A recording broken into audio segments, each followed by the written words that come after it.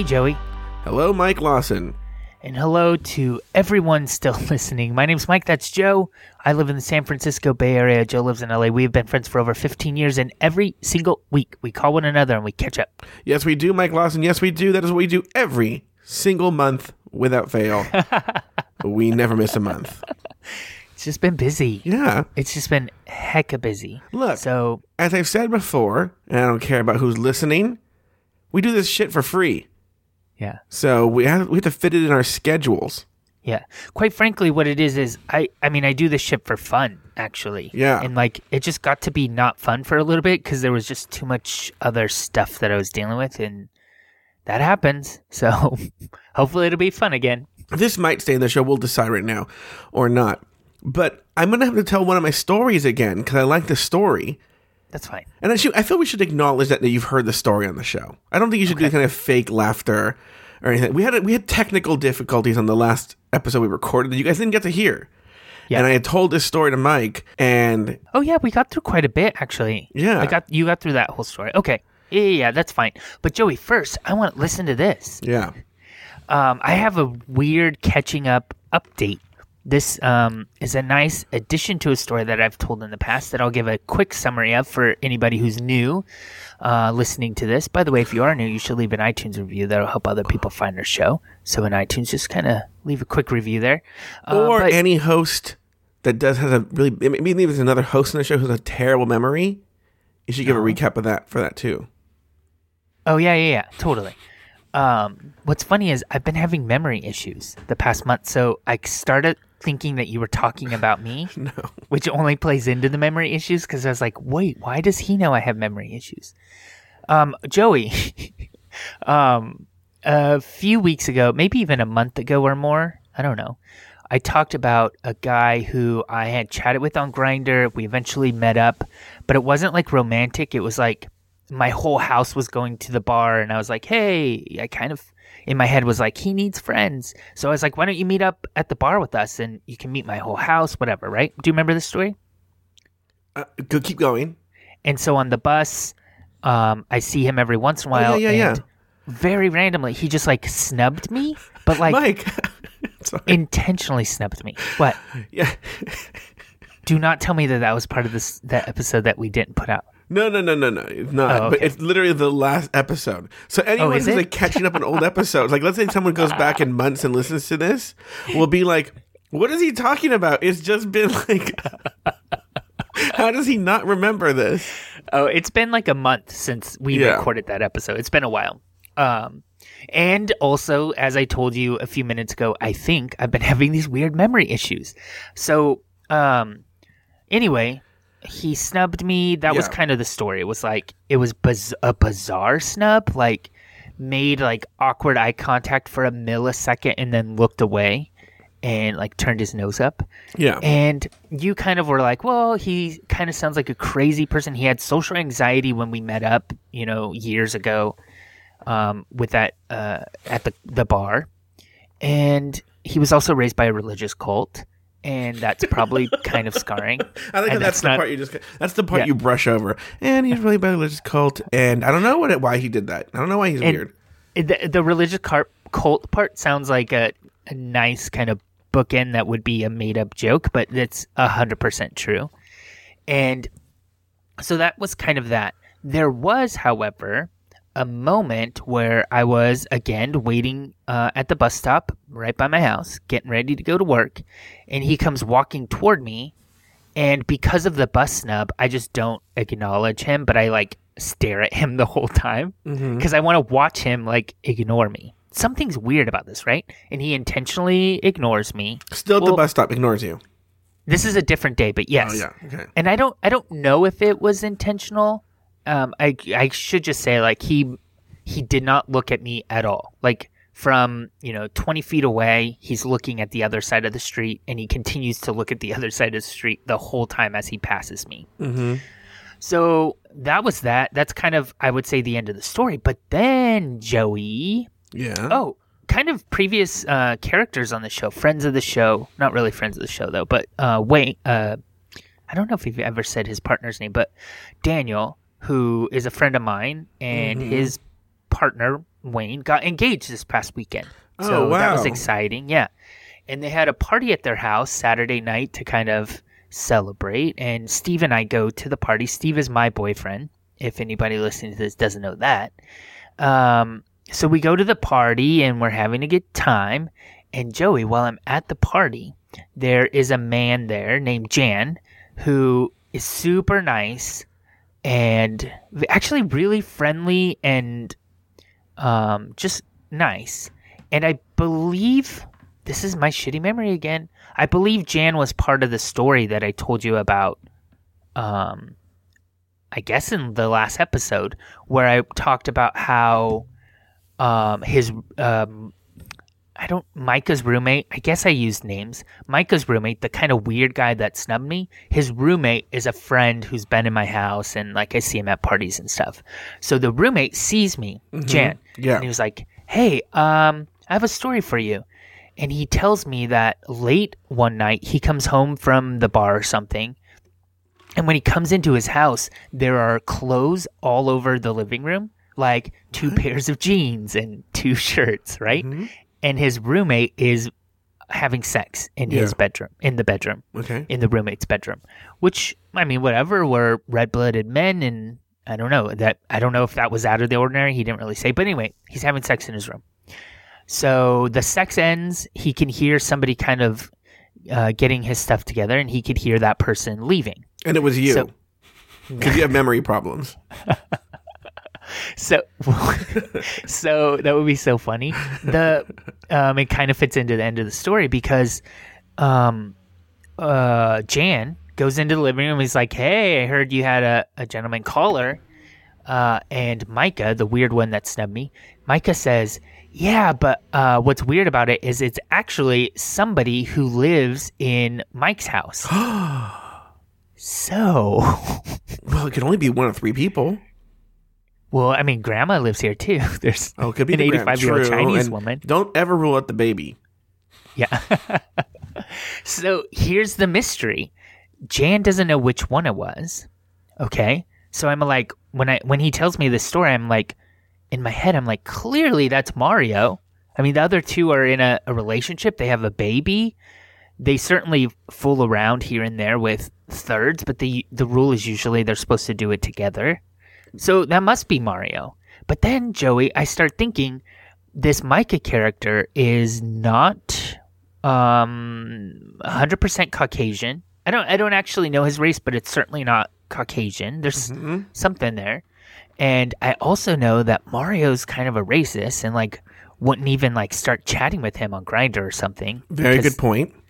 So that kind of rules Mario out in my opinion.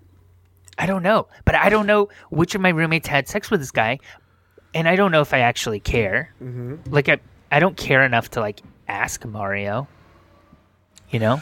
Well, Alex and Ricardo. Go ahead. What's funny is Alex is the last one that I would say that it would be, just because Alex is kind of like the only kind of fooling around that I know of has been with his partner there. I don't know, though. I don't know. I'm totally perplexed. But I also, like, sort of really don't want to care. It's just such a juicy gossip But do you think that's why Micah's ignoring you? Yeah. So then I started thinking, like, what if this is not the first time? This is, like, maybe they're, like, fuck buddies. And maybe even my roommate said, I don't want this to get back to Mike. Maybe. Well, especially if he's trying to keep it from the other husband. His partner, yeah. What do they call each other? Nothing. Oh. I guess Alex would call him his husband. They're not married, though. Like, they're officially not? Married. No. But Alex would call him his husband. I've heard that a few times. Now, why do you think they're not officially married? I mean, they have a house, they have a baby. I just don't think they care. They also just inseminated a bunch of eggs down in LA last weekend. So they're working on another baby. Want another baby? Yeah. Oh, you better get the fuck out. Yeah, I know. So anyway, then that story just makes me think that probably explains the snub, right? Mm-hmm. I mean, I don't know. I also kind of just don't care. but I just want the juicy gossip, but I don't want it enough to like make anyone think that it matters, because it really doesn't matter. I don't know. So that's happening. The mystery continues. Yeah. What's up with you? Anything going on? Yeah, Mike Lawson. Get this. Let me tell this short story first, and then I'll get into the story I told last time. Last week, I just had this itch to like really cook. So the kitchen I have here in my place is really tiny, and I like to cook, but I need a lot of room when I cook. I'm like one of these like, tornadoes in the kitchen. Right. It just doesn't work with like a kitchen the size of like you would find in like a mobile home. Right. And so I tell Mercedes, my friend, listen, I'm in a real cooking kind of mood. What say we have dinner together? I'll make dinner at your house. And she's like, of course, she loves that idea, right? Sure. And they're also, it's very tough to cook for Chris and Mercedes because they are the world's pickiest eaters. I swear to God. So like with Mercedes, it can't have any spice whatsoever. Okay. Which makes it tough because they like to eat heavily vegetarian, if not vegan.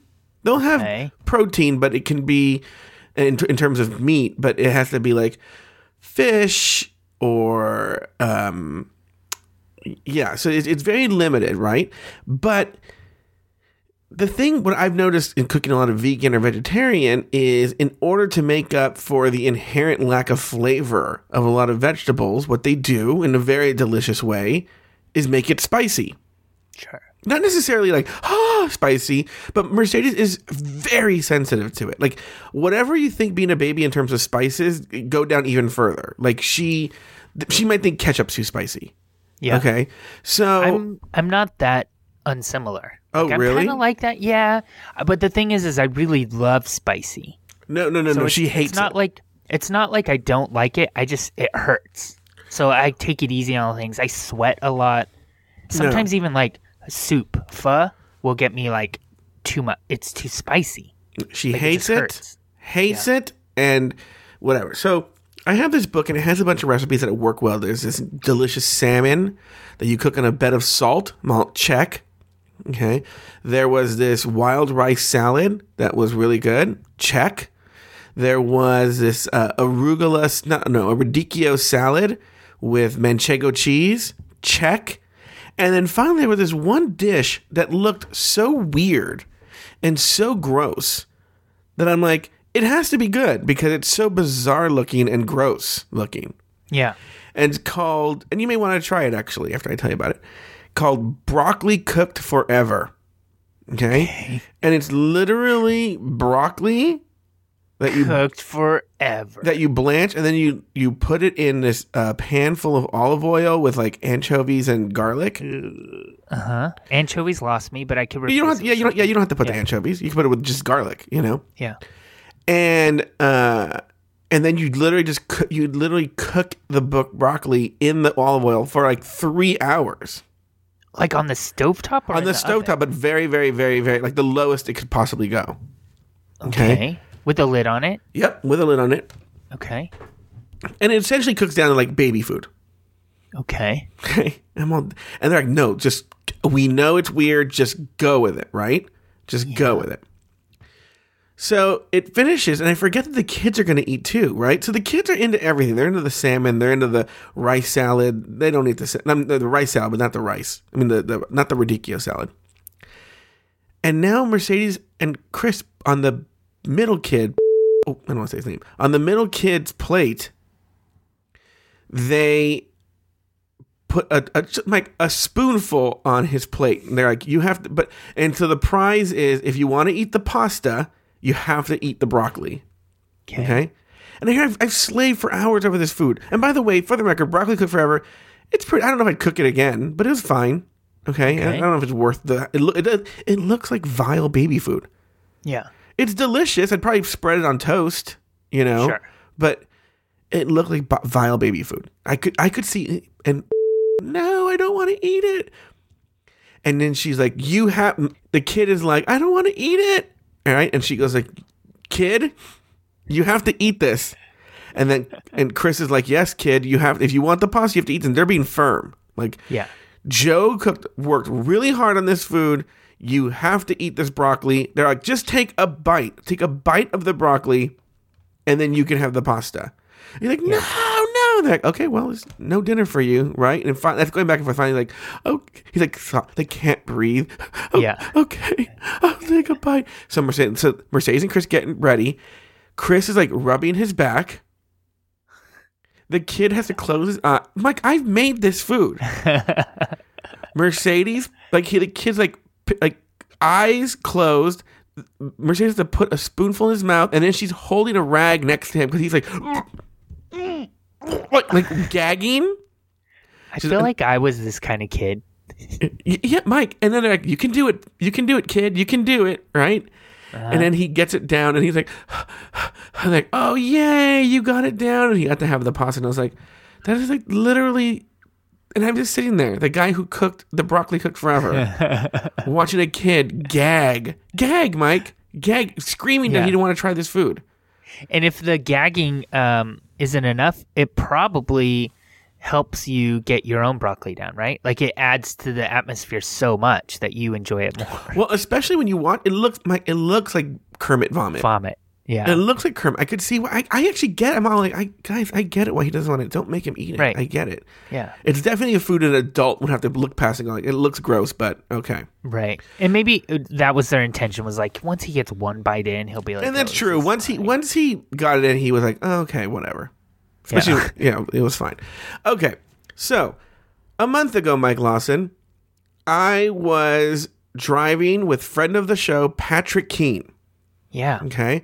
And we're driving, and we're going to go to lunch. I said, I'll pick you up. We'll go to lunch.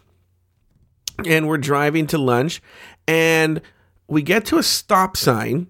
And by the way, Patrick Keene, worst person to pick up on the, he's talking to me, but he's one of the people who checks his phone as he's talking to you. It's strange. He's paying attention, but he's also looking at his phone when he talks to you.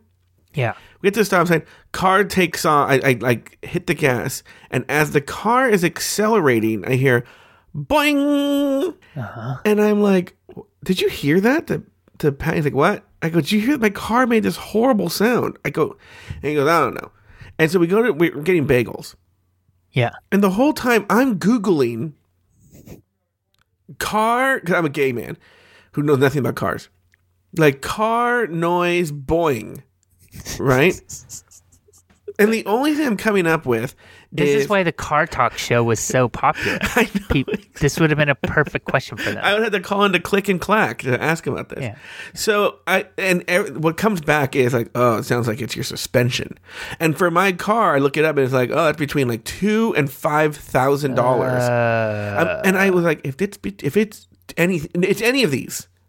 Driving off a cliff. Oh, yeah. Lighting the car on fire and driving to Mexico and just leaving it by the border and just lighting it on fire and leaving. Yeah. Right? And there's so many easier ways to get rid of a car. But so I'm like, yeah. So the only mechanic I trust is one that he lives on my parents' street and his shop is by my parents' house. So I drop Pat Keene off and I go, I got to go to my parents' house, like an hour's drive away. So I do that, and I drive over there, and I said, I need an oil change anyway. So I tell him, look, I need an oil change, and then I go, look, my car I was driving, and I accelerated, and went boing, and he goes, cars don't do that. And I go, my car just did it. Okay, I was there. Cars don't do. He goes, they did it. He goes like, all right, well, I'll drive it around, I'll check it out. I go, okay. He goes, if it's just an oil change, though, it'll be done in half an hour.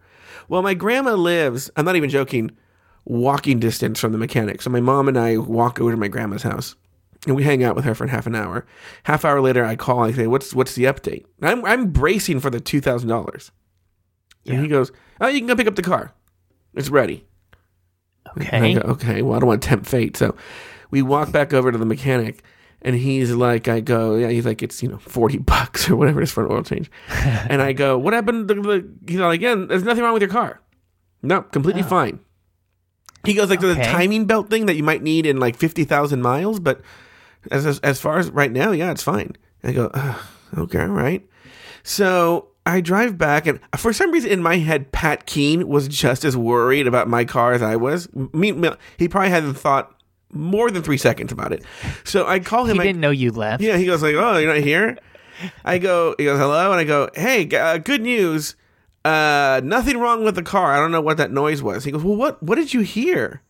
And I go, "Yeah." I go, "Well, we were there. I don't know how you didn't hear it. We were stop sign. I accelerated, and the car went boing." And he went like, "What? Do it again?" I go, "Boing." You're like, "That's my text message notification." Joe.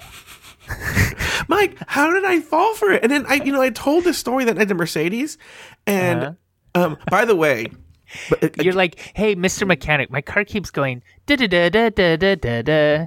By the way, I'm the worst fucking friend ever. Okay, months ago, I don't know if I told this in the show. Months ago, I was driving around, couldn't talk on the phone, and friend of the show, Sweet Michael, calls, and I go, "I can't talk to him right now." I just decline it. Right? Horrible traffic. Hour later, so I call him and I go, "Listen," I go, I don't know why you want to move to this Los Angeles. I had the worst fucking day ever. The traffic was horrible. I wouldn't wish it on anyone." And he goes, "Couldn't get any worse." Couldn't get any worse. He goes, "My mom died." And I go, Same thing with this. I'm at the mechanic I'm just gotten to the mechanic. Sweet Michael, I know you listen sometimes, so I'm sorry your mom passed. I get to meanwhile, I said nothing. I get to the mechanic, and I'm walking up, and Mercedes calls me, and I go, I'm at the mechanic. Day can't get any worse. Any worse. Heard a boing, right? She goes, "Oh no, Joe, my grandma died." I'm like, I gotta stop telling people that my day's horrible. Yeah, don't use the term "couldn't get any worse." Couldn't get any worse. I wouldn't wish this day on anyone. I had to drive to Chino. Yeah. There was one of my favorite shows, and this is a TV review podcast, so I'm going to drop this in here. There's a show called Bad Sex that was on Logo for a while. Mm-hmm. Are you familiar with this, Joey? I lived it, or anyone who's dated me has. Yeah. In more ways than one, because it's actually like group therapy. And the way they do it is each episode is one of 12 people in the group therapy. And you learn their story beginning to end. And each of them have like a sexual problem they're dealing with. A lot of sex addicts, or some people that are like afraid of sex, or 50-year-old virgins or whatever. But the whole season is just that same 12 people. How did the show not work? It works so well. Oh, it's still on? Oh, wait, what'd you say? Is it still on? I don't think so. There's 2 seasons available on Amazon. Prime? Amazon Prime, I can watch it?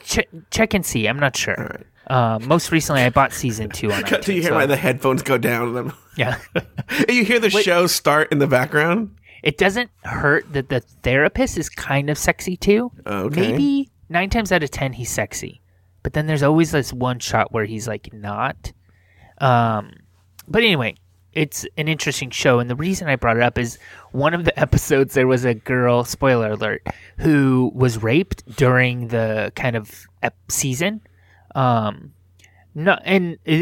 rape kind of had a lot to do with kind of the risky sex that she was putting herself into, and not that she deserved it in any way, but like some of the stuff she was doing kind of were like, the therapist could have told her like rape is coming, like let's kind of change some behaviors because you're doing really risky things. So anyway, that happened, and when she revealed it to the group, everyone's kind of reacts how they should react, except for there's one guy who's like just so narcissistic, and he started his kind of summary of his week by telling them that he had the worst week ever, and it was because his internet went down and he's like addicted to porn. Well, Mike, go ahead. So he had to he ended up like purchasing porn over the cable box or whatever, and it cost hundreds of dollars. That's all, Mike. But it reminded me of your story of. Well, there's a story. I don't know if I've ever told this on the show. It's one of those like legendary stories. I've told it so many times in private that it's almost memorized. Uh-huh. But I don't know if I've ever told it on the show. When I was in group therapy, and it was when I had moved. I was moving from one place in Newport to another, but it was the first time I ever moved. When I moved into this place in Newport, I moved in as, I essentially would say, like a child, I guess. I don't know. But like over the years that I lived there, acquired a life. I was used to, like in college, you would like, when you had to move, you could be out of your dorm room in like 2 hours. Yeah, just put it all in the laundry hamper. Yeah, and then, which by the way, it's how I'm living now, by the way. I could easily be out of here in 3 hours. But come subletting a place, all their shit is here. But anyway, but when I lived in this place, I acquired a life. I acquired furniture and forks and knives and spoons, and I just didn't know how long that would take to pack. And so like it's like 2 days before I have to move out, and like that's when I finally go, I'll get around to packing. Oh my god, I remember I had to be out by a Monday, and Friday night was when I started. And I remember at some point during the weekend I just like collapsed into tears. Like all my shit that I owned was in a pile in the middle of the living room.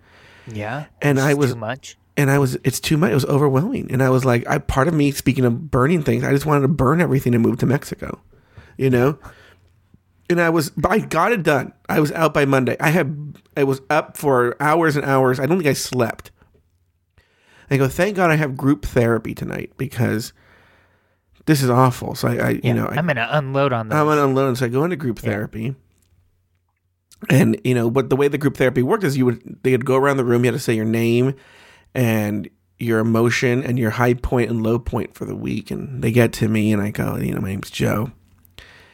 And I'm going to be honest with you guys. I had the worst weekend of my life. And couldn't have got any worse. I had to move and I didn't pack correctly and it just didn't anticipate it. And it's the worst thing that's ever happened to me in my entire life. I wouldn't wish this on my worst enemy. Anyway, we'll talk about this in group therapy next, Yeah. And the next guy who goes, he's new. He looks like Santa Claus. Okay. And he goes, okay, my name's Chuck. My first time here. And it's very hard for me to be here today. I just lost my partner who died of AIDS. And I have AIDS. And now, we have our families rejected us. And now there's no one. I took care of him. I held him while he was dying. Yeah, but has he ever tried to bubble wrap individual plates? Yeah, I should have interrupted. Like, excuse me, have you tried to pack all the different kinds of pencils you had in correct color order? So anyway, that's awful. He goes, and we used to be Santa Clauses together. Aww. Yeah, and now he's like gone. As a sex thing? Or no, that's what they did for a living. So he goes, what we would do is we would make our money for the year. We owned a little cottage in Laguna Beach, and we would work. We were retired, so we would just work the last 2 months of the year, and that would take it easy. We would take it easy the rest of the year on that money. And now he's gone, and I don't know what I'm gonna do for money. And now I'm getting sick, and who's gonna take care of me? And I don't know. I'm starting to realize that I've lost the love of my life, and my own life is coming to an end. So anyway, Joe, if you need help moving. I got a truck. Yeah, I got a truck you can borrow. And I felt so small and so little at that moment. So I don't know why I haven't learned that lesson. Is that one thing that happens in group therapy a lot? It kind of puts your problems in perspective because somebody has to have it the worst, though. Like, how does it work for that guy? Well, that's what, when I first started going to group therapy, actually, it was a problem. There was actually, I would go and I wouldn't share, believe it or not. Sure. I actually learned a lot in group therapy. I wouldn't share. I would just sit there. And I think it must have come out that I was a comedian. And one day I walked in, I was like, I walked in, and at some point, I don't remember what happened. At some point, group therapy, someone freaked the fuck out on me. And the whole group turned on me and started yelling at me that I didn't share anything when I went to group therapy. All I did was tell jokes. Which is probably true. No, it's completely true. And they were like, we feel like you're coming in here and just getting material, and that you don't share anything about your life. and that went on for 2 weeks in a row where they just yelled at me, and I completely changed. I started to share things, and one of the things I learned was that by sharing your story, not only did you help yourself, but you also helped the person. And again, when I was going through the breakup a year ago, I loved, maybe because of the group therapy, I loved it when people called me and told me their own personal breakup stories, because it made me feel not so alone. And I think that's one of the values of group therapy. I wish we knew someone who ran group therapy. But I do think also, like, there's value in, like, there's some sort of, if I'm at a point where there's very little self-worth, going into a place and kind of talking somebody through their problems gives me some belonging and usefulness. No. And that's really healthy too. So just recently, here's actually some show news. This happened while we were on our hiatus. Hiatus number 2. Totally planned hiatus. Yeah, we had planned hiatus. We were gone for a month. We did one show, and then we were gone for another month. I was like, I need a break. I know, it's like Anderson Cooper. Sweet Michael and Noah broke up. So I was... Oh my God, and his mom just passed? Is that, like, was the timing very close? We'll talk off the air. So I was talking to both of them, and I realized, especially talking to Noah, actually, I really, as much as I'm on... I got to find the right word to say this. Michael is my friend. I've known Michael the longest. Yeah. Okay. So... And there's no divorce or winning someone in a divorce. And I have to be careful because, I won Sweet Michael in the Cameron divorce. Like, Sweet Michael doesn't really talk to Cameron, but he talks to me. Yeah. And I don't want that to happen here, but I've just known Sweet Michael longer. Okay? Sure. And I think the way you're phrasing all of this is very, like, Housewives of wherever plot points, where I don't really think, like, it's not like conscious choices. I think you grow closer to people and further away from others and whatever. And that's what happened with, you know what I mean? Like, it's not like he had to sit down in front of a rose and write down someone's name and reveal it or anything. Yeah. He just has grown closer to you, and that's what happened. Yeah. But with Noah, though, in talking to Noah, and Noah's shared his emotions with me, I've related more to Noah because... Oh, interesting. Yeah, it's closer to kind of your personal experience. Yeah, what Noah is going through and the things he says, I've felt before. And it's funny is, I think it was really good for me, and I mean, I was helping him, but it was good for me too, because it helped me crystallize in using somebody else. I think this is what you're saying, in using someone else almost as like a cipher. I was able to work through my own shit. Because I was essentially not only giving him advice, but me advice as well. Yeah. If that makes any sense. What else is going on with you, Mike Lawson? Well, Joey, Steve and I are not like Christmas present-y kind of Valentine's Day people. But I mean, we wanted to kind of recognize Valentine's Day and like celebrate our love and all of that. But on Valentine's Day, we actually just watched a TV and ordered takeout. But we thought, let's do something the weekend after Valentine's Day, which was this past weekend. Yeah. For those of you that are joining us in real time, not those of you listening to this as a podcast, but we decided we wanted to go kind of like road trippy or like somewhere close, like a day trip. But what was weird is I started like looking into different possibilities, and there was like Sonoma and wine tasting, and we've done like Monterey a few times. We've done a lot of the kind of day trip stuff. Santa Cruz we've done. So I proposed that we do Six Flags. There's a Six Flags theme park up here. And what was weird is when I proposed, I was like, I don't know if he'll be into this, but I actually think it would be fun. Like, when's the last time I went and did roller coasters like that? Now, I don't know Steve, but if I had to guess, from what you told me about his taste in movies, that he would like this very much. Oh, good.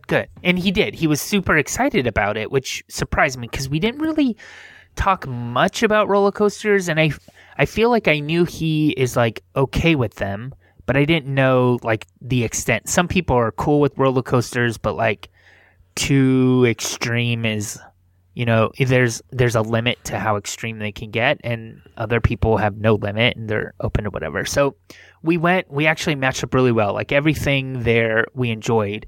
But when we got there, so it's in Vallejo, which is like an hour north of me. And we were kind of worried because this past weekend where that big storm was hitting California. Yeah. So Friday it rained all day and Sunday it rained all day. But luckily Saturday it was fine. We just really lucked out. And when we got there, there was this weird promotion where when you buy a ticket, they let you come for an entire year almost. We have until September. So, not quite a year, but like 6 months. We basically bought like a pass for the rest of 2017 almost. And it was the same price as a ticket. So we get to go back. But what was weird is we go into the park, we have our fun, we go on every ride. The rides we like, we go on, 2 or 3 times because there was nobody there. We didn't wait in a single line. Oh, we waited in one line for this new roller coaster that has like virtual reality headsets. So you get on the roller coaster and you put on the virtual reality things. Mm-hmm. And that had a long line because it was new and also like it was clunky and the employees there had no idea what they were doing. It was obvious and it was just a pain in the ass. But anyway, we had fun. We did everything. We got out of there by like 5. We were there, for a good part of the day, but we were done. And we actually went to dinner. Also, one of our Valentine's things was we both got to pick our kind of like guilty pleasure chain restaurant for dinner. Mm-hmm. So on Friday we went to Red Robin, which was my choice. All right. Are you a fan of the Red Robin? I'm not a fan. Okay. I'd say it's the number 1 on my list, but I haven't been there, I think, since I lived in Garden Grove. That's a good question. The number 1, like, shitty chain restaurant? Because I would actually say there's a really nice chain restaurant I really like, but number 1 shitty chain restaurant, So Steve on Saturday, he picked Chili's, which I haven't been to a Chili's in even longer than Red Robin. I haven't been to Chili's in a very long time. And so we had our little like shitty chain dinners and everything. It was good. And then Saturday we went to, after Six Flags, we went to Daniel's party because he just got engaged, which I told you about in my other story. And when we're there, I tell Daniel and Wayne, well, first of all, hey, we went to Red Robin and Chili's because that was one thing we did for Valentine's Day. And what's funny is where we live in Berkeley and Oakland here, there's, I would say this is conscious, but there's not a lot of chain restaurants. You'll get maybe like a McDonald's or a Jack in the Box, but I feel like anything kind of better than that is not a chain. We do have a Denny's, I guess, but there's not a lot of like that kind of thing anywhere near us. So to get there, we drive all the way to Concord, which is 30 minutes away. Yeah. But I mean, it's not like we're doing it every day. So when I tell Daniel and Wayne, they crack up because they almost monthly will drive all the way to Concord because they go to Red Robin. So we now have a double date plan for that, which will be fun. But even funnier is they were telling one another that they wanted to go to Six Flags really soon. And when we got our annual passes, they took our name and our email and everything, but there's no photo on the card. So Steve was like, why don't we just give you our cards and you guys could use them? Oh, all right. Right? But then as I started thinking about this, I'm like, Six Flags is not that stupid. They might be stupid, but they already gave me for the same price the rest of the year. Why are they going to make that easy for me to then just give to somebody else? Yeah. So I took the card out and I read it, and they actually took our fingerprints. Oh, they did? Yeah, I don't remember. I mean, I remember it now that I read it on the card, but they scanned our fingerprint as they scanned our card. So you have to do that as you scan the card, and there's a fingerprint attached. So I wonder what would have happened if we gave them our passes and they would have canceled it. You don't go. You can't come in. Yeah, they arrest them. Yeah. But anyway, that was a good Valentine's Day weekend. I also got Steve like a fruit bowl for his new apartment. He wanted a big fruit bowl. Mm-hmm. And K-Pods. Oh, I thought you were saying something. I'm like, whoa. What? Coffee? Yeah. He got a Keurig machine at his housewarming party. Mm-hmm. So I bought him a bunch of K-Cups or whatever they're called to go in the Keurig machine. Oh, look at you with your fancy things you're doing for your boyfriend. How does he like his Keurig machine? You know what? He likes it a lot. What's weird, he would have never bought it himself. Like, it's something he wasn't interested in at all. And then he was gifted it, and now he's, like, in love with it and enjoys it, so. How do you like his new place? I like it a lot. Oh, really? Yeah, his bed is shit, and I have trouble sleeping there. But aside from that, I like it a lot. It's actually super spacious, really nice. The neighborhood's good. Everything's good about it. Oh, it's not just homeless people screaming at you when you walk up to the house or anything? No, not at all. Does he miss being in the city? He does, yeah. And, I mean, sometimes I think he misses it more than he likes his current place, but I think he likes his current place for the most part more than he misses the city. Mm-hmm. So it's a trade-off. That's living in the Bay Area, you know? I'm tutoring a kid in Fullerton right now. And while we're podcasting? Yeah, as we're podcasting. I know. I can't believe they're wasting their money on this. But whenever I go there, now I've lived in LA for a year almost. And when I go to Fullerton and I drive the smooth streets like butter, like no potholes. Yeah. It's just like a nice, smooth ride. And then like the birds sing to you. Yeah, it's quiet. It's just silent, and there's a Target nearby with tons of parking.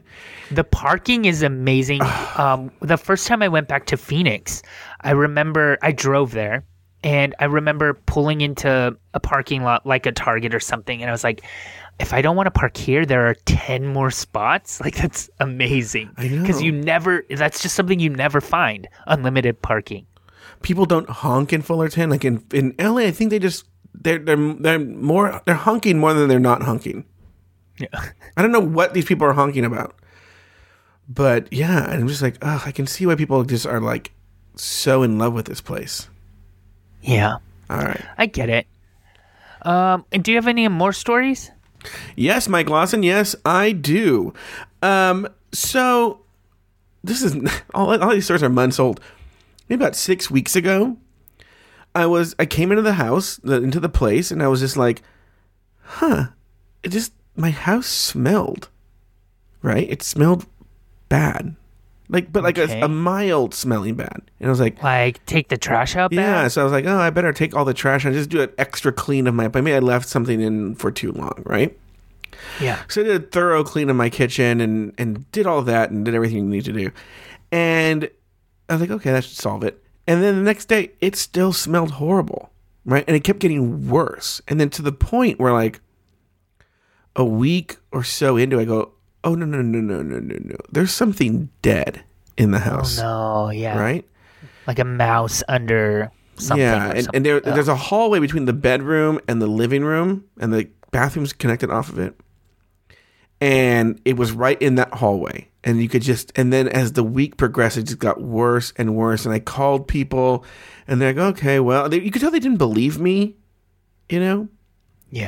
And I was like, and then it got really bad to now where, like, so I live in one of those, like, I guess kind of like, I could see your house being sort of like this at some point, but like, this was clearly a big house at one point, and then they subdivided it into apartments. Yeah.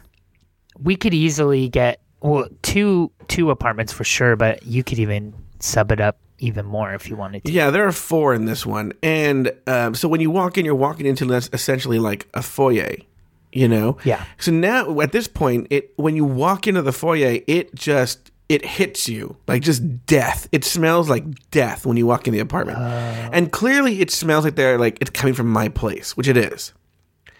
And so everyone in the building, as they pass me, you can tell like, oh, this fucking, either he killed somebody, and I look like a murderer.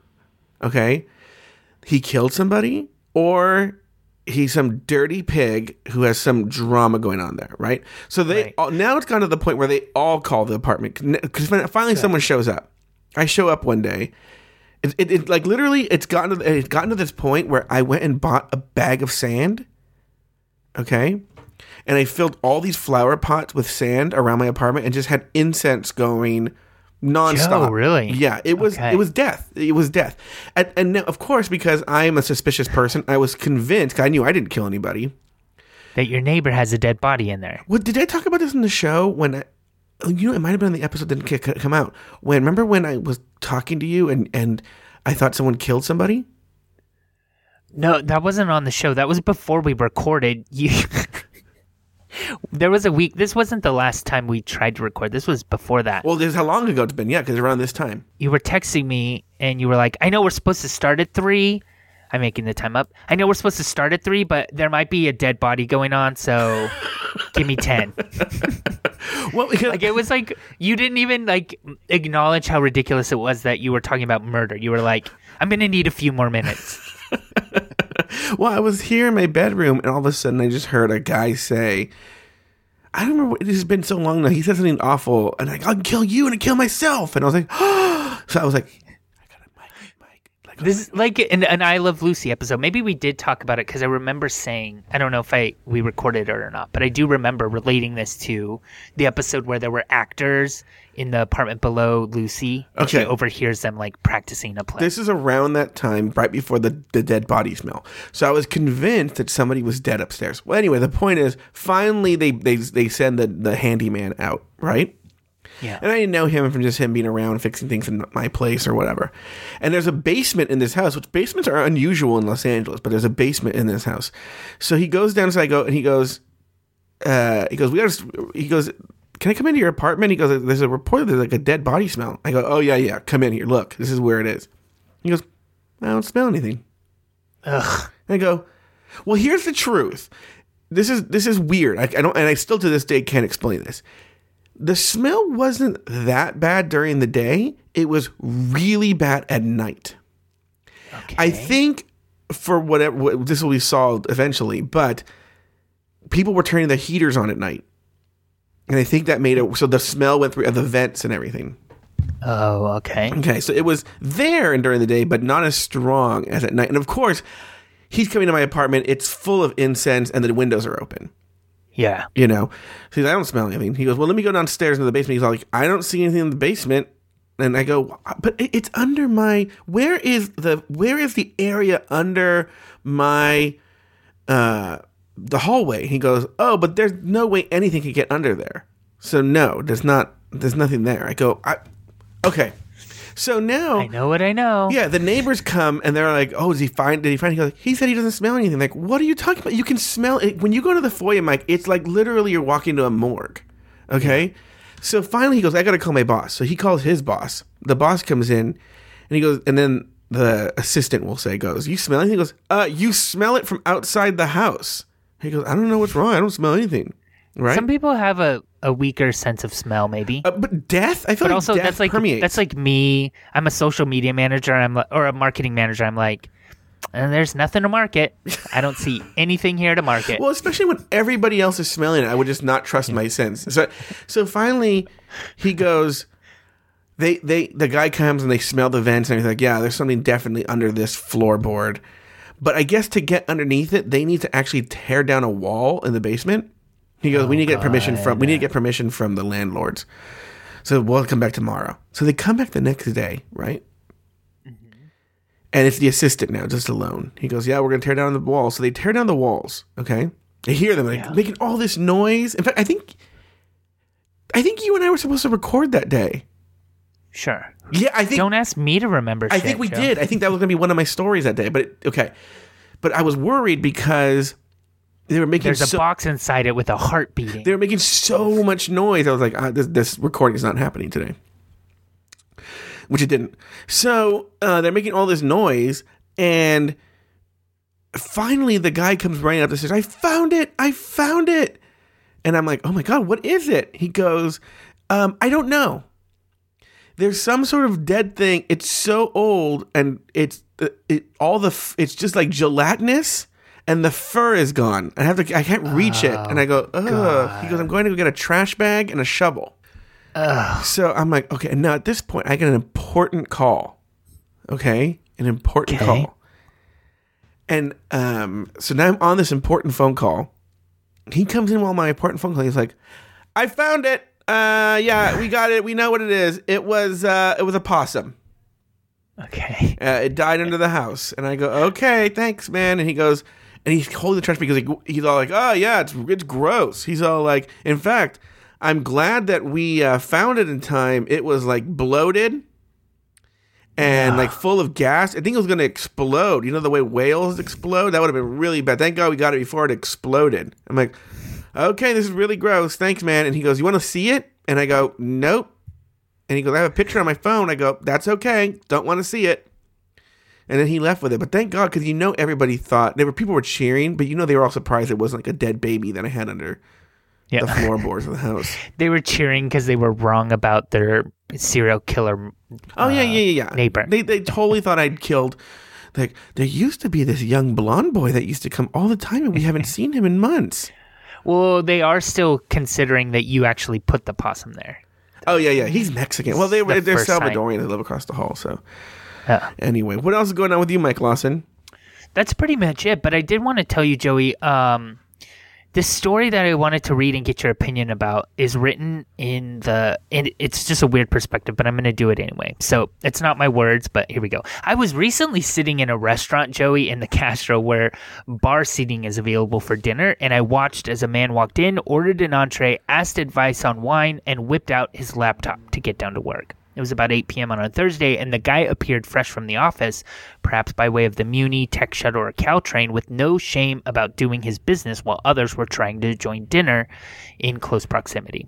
This conduct, I fear, is a result of the fact that there has not been enough public shaming around this very important issue, which is basically, I'm not going to read the rest of the story, but the gist is, this writer, this is a SFist article, but this writer feels that laptops do not belong in a restaurant. And I'm curious what you think. Like, first of all, do you ever eat alone in a restaurant, like a restaurant with a waitress? Is that something that happens ever in your routine? Rarely. In a restaurant with a waitress, rarely. And that's for choice. Like, you eat alone, right? I'm guessing because most of the time I do. Alone. But you just don't choose establishments where it's like service kind of. But I don't have a problem with it. I might, there's like a pizza place that has service on the table, but like, and I'll go there. I don't have an extreme problem. I've done it many times. I just don't do it often.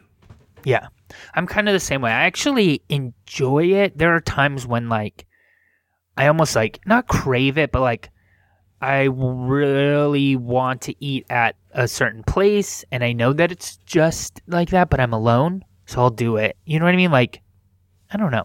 But anyway, the reason I bring that up is because I feel like Steve has told me he's done it maybe once or twice in his entire life. No. So I've done it plenty. But anyway, what are your thoughts then on the computer hitting the table? Well, once again, it's kind of like the situation. Like, I don't think I'd go to a fine dining establishment and eat alone, because the way I do it is I tune out by just having a podcast. So I'll listen to a podcast while eating. So like, there's a barbecue restaurant, definitely table service there. I have no problem going and eating there alone.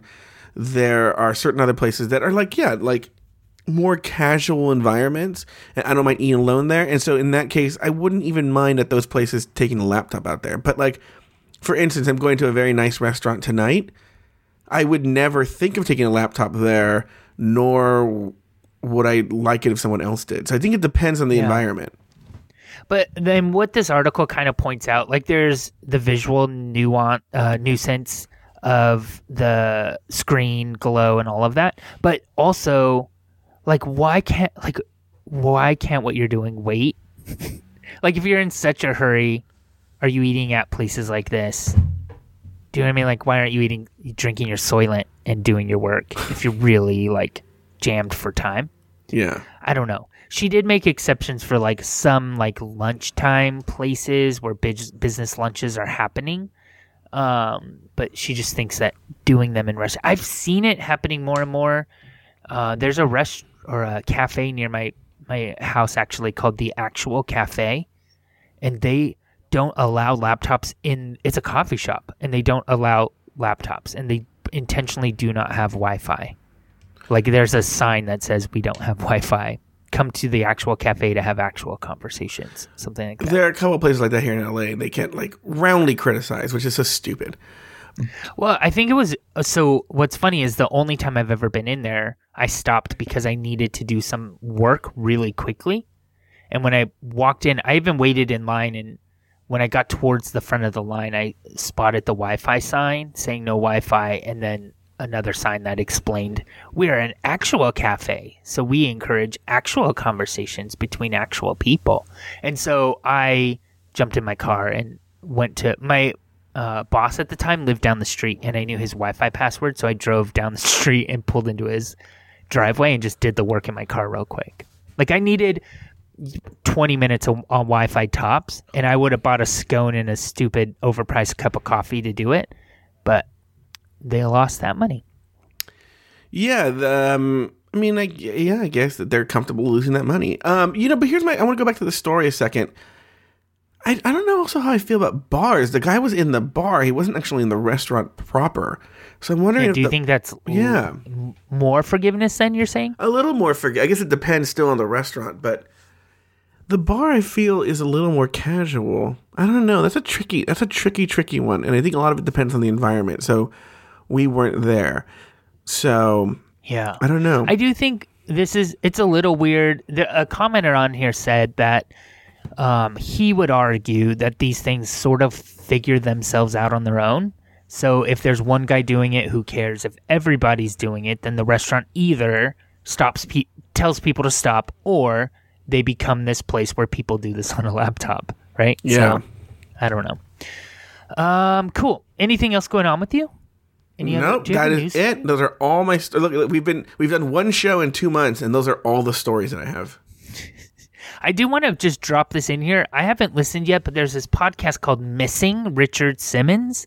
Have you started listening to this yet, Joey? I never even heard of it. I mean, I know about the whole Richard Simmons missing thing, but I think this would be up your alley. Basically, a former student and friend of Richard Simmons named Dan Turbisky, who used to be a producer on The Daily Show, is trying to find the fitness guru, and he hasn't, according to this, been seen in years.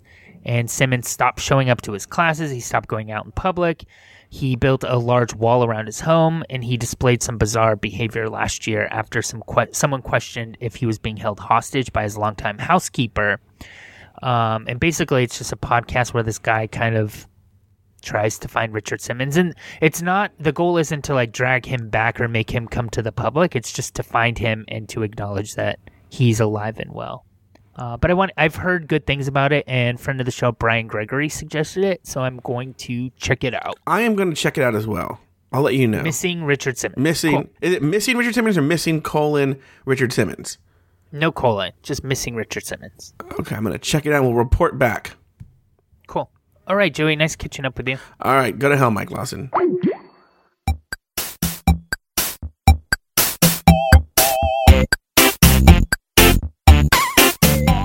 Thank you for listening to another episode of Catching Up. Find a new episode each week at cupodcast.com, in iTunes, or in the Stitcher Smart Radio app. Like us on Facebook, facebook.com/cupodcast. Follow us on Twitter at cupodcast. Email us at guys@cupodcast.com, or call our listener line at 510-239-7798.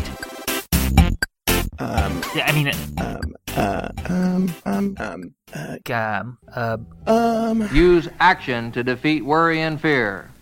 Do something to change what can be changed, and you'll no longer be afraid.